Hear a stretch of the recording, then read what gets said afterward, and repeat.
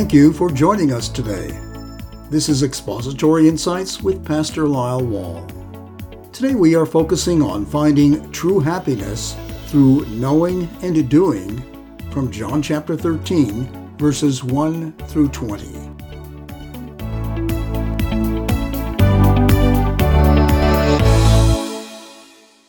Today, as we come to chapter 13 in John's Gospel, we are thinking about finding happiness. Finding happiness is a universal quest and, at least many people think, not only a worthy quest, but also a noble one. People search persistently, even desperately, for it.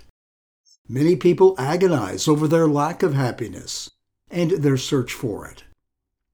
Some of you may be thinking, wait a minute. How do you connect the dots in this section to see the truth about finding happiness? Isn't Jesus talking about humility and service? Yes, Jesus teaches us about humility and service here. Jesus washing his disciples' feet on the eve of the Passover and his arrest is the subject of this section. But there is more here, and it is often missed. Paul Harvey broadcasted the news and his views on the radio for over 50 years. One of his key features was what he called the rest of the story, in which he brought out news that you might not hear from other news services, or he filled in details about events or people you didn't find elsewhere. It was a different perspective. It was the rest of the story. Today we are going to look at the rest of the story in this section. As chapter 12 closed, John's account of Jesus' public ministry also closed. Now in chapters 13 through 17, we find Jesus privately teaching his disciples as he prepared them for the supreme test they would face shortly when he would be arrested and crucified. Specifically, in this section, all of Jesus' teaching about humility, service, who he is, who his disciples are, flows from one key point. The key point Jesus makes here to help prepare them is found in verse 17. In the New American Standard Version, it reads, Jesus telling his disciples, "If you know these things, you are blessed if you do them." The Good News translation gives the sense of his words. Now that you know this truth, how happy you will be if you put it into practice. This verse is the rest of the story. The truth that Jesus' disciples, believers, find happiness through knowing and doing. That is what we will focus on today. We start with the importance of combining knowing and doing. Let's go back to the key verse, verse 17, in the New American Standard Bible. If you know these things, you are blessed if you do them. Let's look at the verse by focusing on 3 words. First, know. If you know these things. The form of the question used here assumes a positive answer to the if question. That is, if you know these things, and you do. We can accurately and more concisely translate it, since you know these things. What was it Jesus said the disciples knew? Just before this statement, his teaching by action as well as in words was about humility and serving each other, about believers, having been bathed or cleansed of sin, are completely clean, and that the disciples were clean, but not all of them, referring to Judas. About he is their teacher and Lord. But his statement is not only about what he had just been teaching, but all of his teaching to them while he was with them. Now let's turn to the word know itself for a moment. He is speaking about more than hearing, being aware of the truth he gives. We see this in a sharp contrast back in chapter 12 at verse 47. If anyone hears my teaching and does not keep them, I do not judge him, for I did not come to judge the world, but to save the world. The one who rejects me and does not accept my teaching has one who judges him. The word which I spoke, that will judge him on the last day.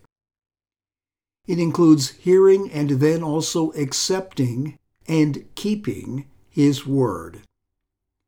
Jesus stated this repeatedly. We go back to the Sermon on the Mount, Matthew chapter 7, where he made the point in an extensive statement with respect to being in the kingdom, to being saved. A very concise statement of that is found in Mark chapter 3, when he said, "Whoever does the will of God, this is my brother and sister and mother." Here the message is to believers, and is similar to what we find in James chapter 1. Prove yourselves doers of the word, and not just hearers who deceive themselves. For if anyone is a hearer of the word, and not a doer, he is like a man who looks at his natural face in a mirror. For once he has looked at himself and gone away, he has immediately forgotten what kind of person he was. But one who has looked intently at the perfect law, the law of freedom, and has continued in it, not having become a forgetful hearer, but an active doer, this person will be blessed in what he does. Jesus told his disciples, he is telling us, you know these things are objective, authoritative truth from God. Jesus' message to them and to us is to accept. To know what he taught is objective truth. Then in the same way, to know and accept God's objective truth in all of the Bible. One critical, indispensable link to finding true happiness is knowing the truth of God in the Bible. The second word, do. If you do them. Once we learn and accept or know God's truth, then we must combine doing it with that knowledge. Live that truth consistently, continually. God's children find happiness through knowing and doing. The analogy is far from perfect, but if you are going to make a traditional family casserole, you need to start with knowing, having your grandmother's recipe. But you don't get to enjoy the casserole by knowing the recipe backwards and forwards. You have to get the ingredients and make it. You have to do it. We understand that there are things we know that are good and true, which we also find difficult to do, don't want to do, or even refuse to do. One woman wrote about her difficulty in getting routine but necessary chores done.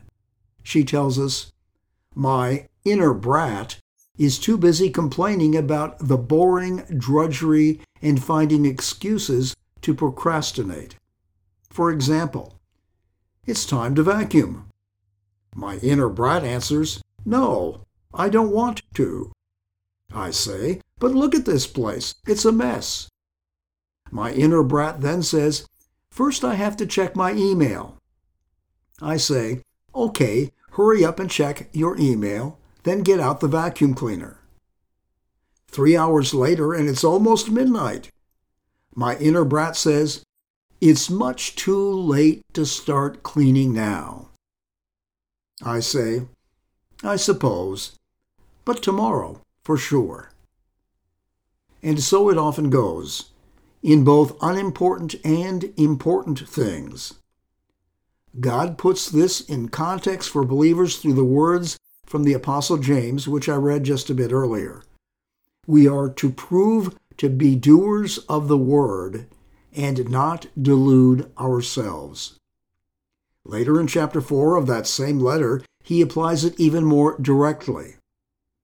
One who knows the right thing to do and does not do it, for him it is sin. We need to combine knowing and doing. One writer tells us the scriptures are not given for our information, but for our transformation. The transformation comes from God as we combine knowing and doing. The final word, blessed. You are blessed if you do them. When we looked at the Sermon on the Mount 2 years ago, and in particular at the Beatitudes or Blesseds, we noted the basic literal meaning of that word is happy. Happy, truly happy, are the poor in spirit, those who mourn over their sin, the gentle, those who hunger and thirst for righteousness, the merciful, the pure in heart, the peacemakers, those who have been persecuted for the sake of righteousness. Happiness describes the condition of well-being in your feelings about yourself, others, your place in life, the big questions of life, and with what you have. There are just two kinds of happiness. The real thing, that is the condition of well-being which comes only from God and permeates all areas and circumstances, and then all the others, all the incomplete varieties, all the imitations of the real thing which come from our own efforts. The real thing is God's gift to his people as we combine knowing and doing his truth. A sense of well-being in bad and difficult times as well as good and easy times. Remember what God tells us through the Apostle Paul. His peace goes way beyond what we can comprehend as it guards our hearts and minds. Paul went on to write, "The things you have learned and received and heard and seen in me, practice," or keep doing these things, "and the God of peace will be with you."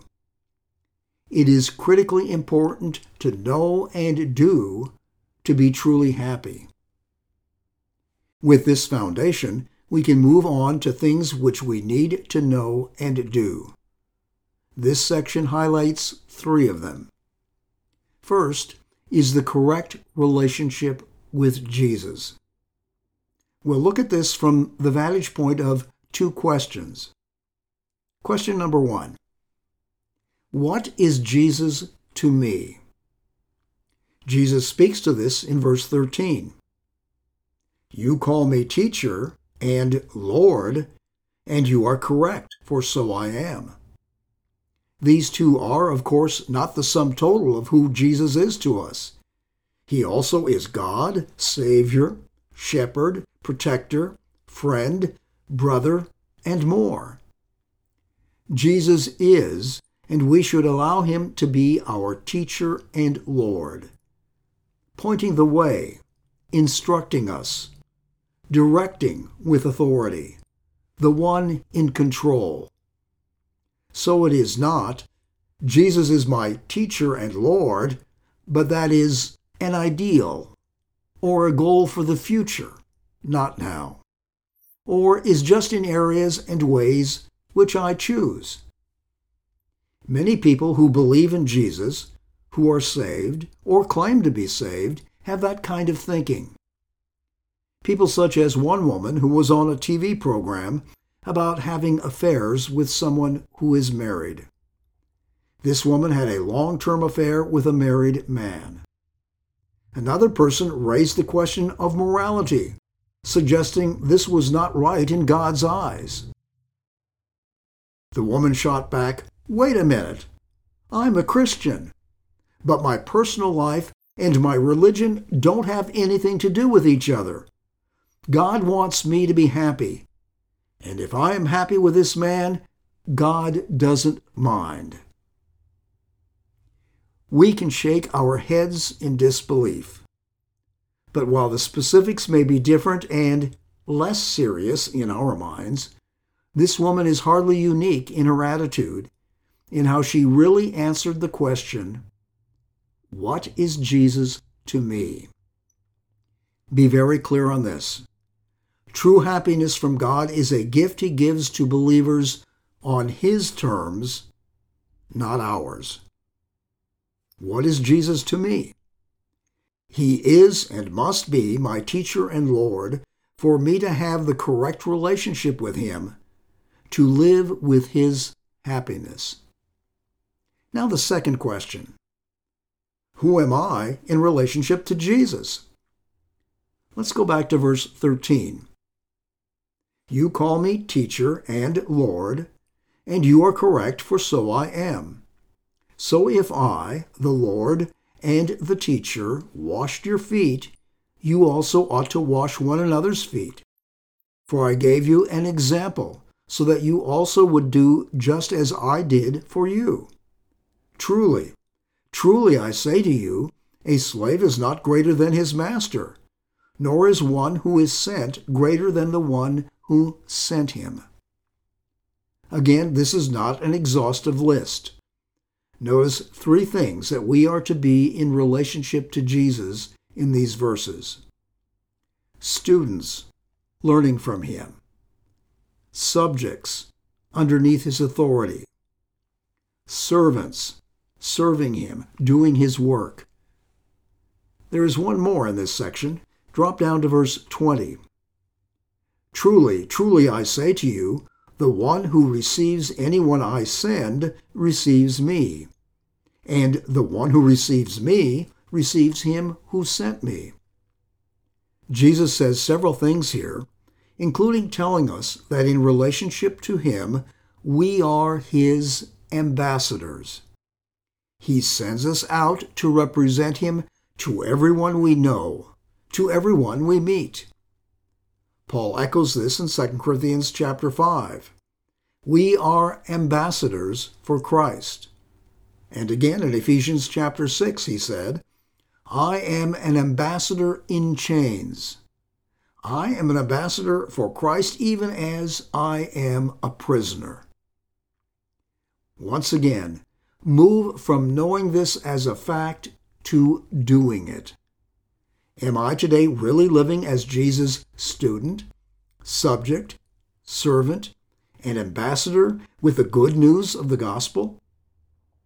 To have true happiness from God, we need to have the correct relationship with Jesus day to day. We need to be living out the reality of what we know. The second thing we need to know and do is having the correct remedy for sin. Sin is serious. It separates us from God now and forever if we have not dealt with it through Jesus. As believers, it limits and strains our fellowship with God and others unless and until we confess and turn from it. Some Christians do not see their own sin accurately. Some are casual. Well, no one is perfect. God understands that I am weak in this. No one's getting hurt. Others are hounded by sin they have confessed. They only see their sin and imperfection. They see themselves as failures and even frauds, not as fully forgiven in Christ.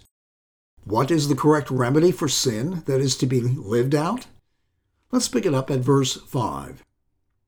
Then He, Jesus, poured water into the basin and began washing the disciples' feet and wiping them with the towel which He had tied around Himself. So He came to Simon Peter. He said to him, Lord, you are washing my feet. Jesus answered and said to him, What I am doing you do not realize right now, but you will understand later. Peter said to him, Never shall you wash my feet. Jesus answered him, If I do not wash you, you have no place with me." Simon Peter said to him, "Lord, then wash not only my feet, but also my hands and my head." Jesus said to him, "He who has bathed needs only to wash his feet. Otherwise he is completely clean. And you are clean, but not all of you." Peter didn't really understand this at first. If I had been in his place, I don't think I would have either.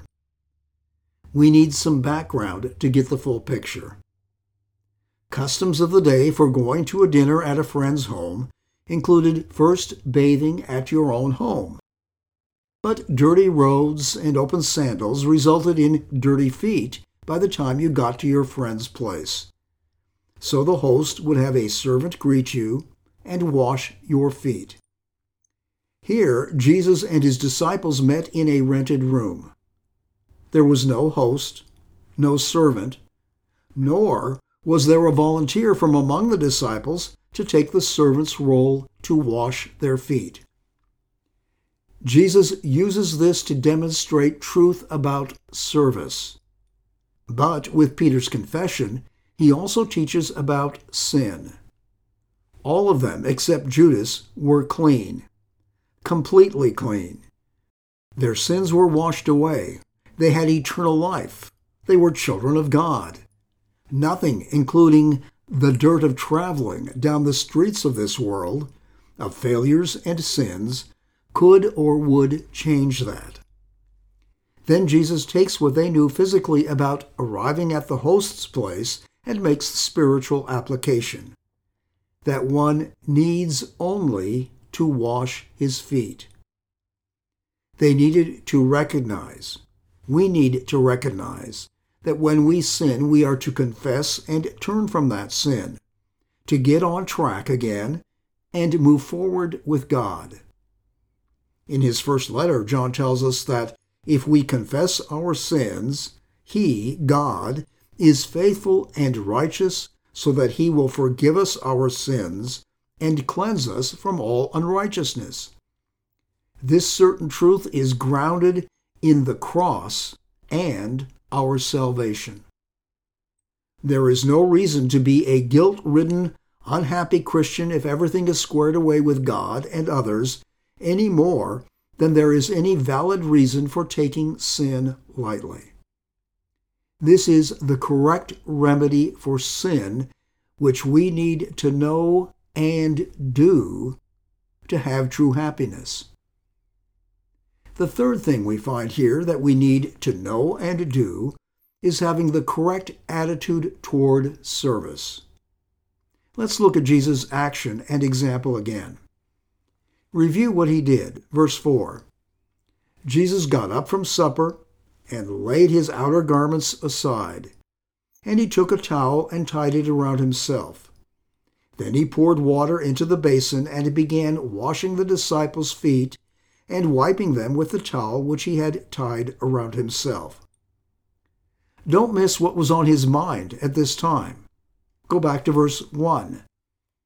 Now before the feast of the Passover, Jesus, knowing that his hour had come, that he would depart from this world to the Father, having loved his own who were in the world, he loved them to the end.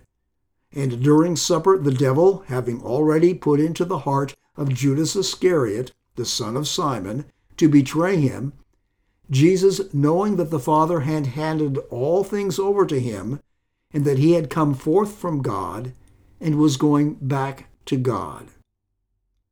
Yes, he is Teacher, Lord, Eternal God, the Son. He had thoughts and the weight of completing his mission by dying for our sins on his mind, of what it would be like to be made sin for us. And yet, he continued to live out what he knew, that he did not come to be served, but to serve, and to give his life a ransom for many. His attitude and action toward service is to be ours. Drop down to verse 14. So if I, the Lord and the teacher, washed your feet, you also ought to wash one another's feet. For I gave you an example so that you also would do just as I did for you. To be truly happy, I must have the correct attitude toward service. Never consider service for God as a burdensome cross I have to bear. Never see serving God as an opportunity to showcase my talents, to demonstrate I can do it better than someone else, to gain a sense of accomplishment, to achieve acceptance and praise.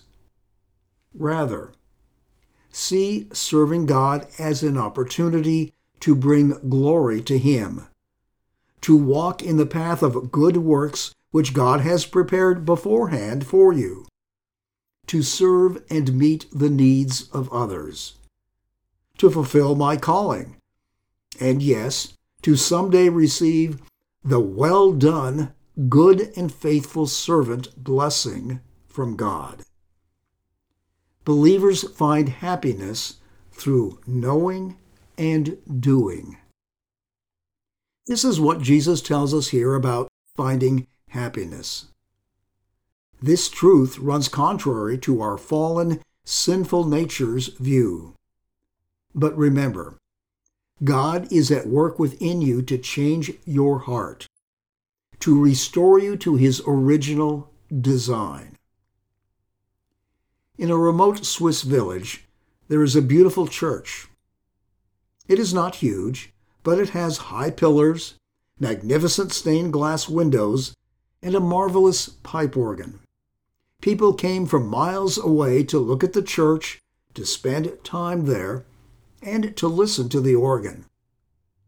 But then they had a problem. Something went wrong with the organ. They brought in experts from the area, with no success.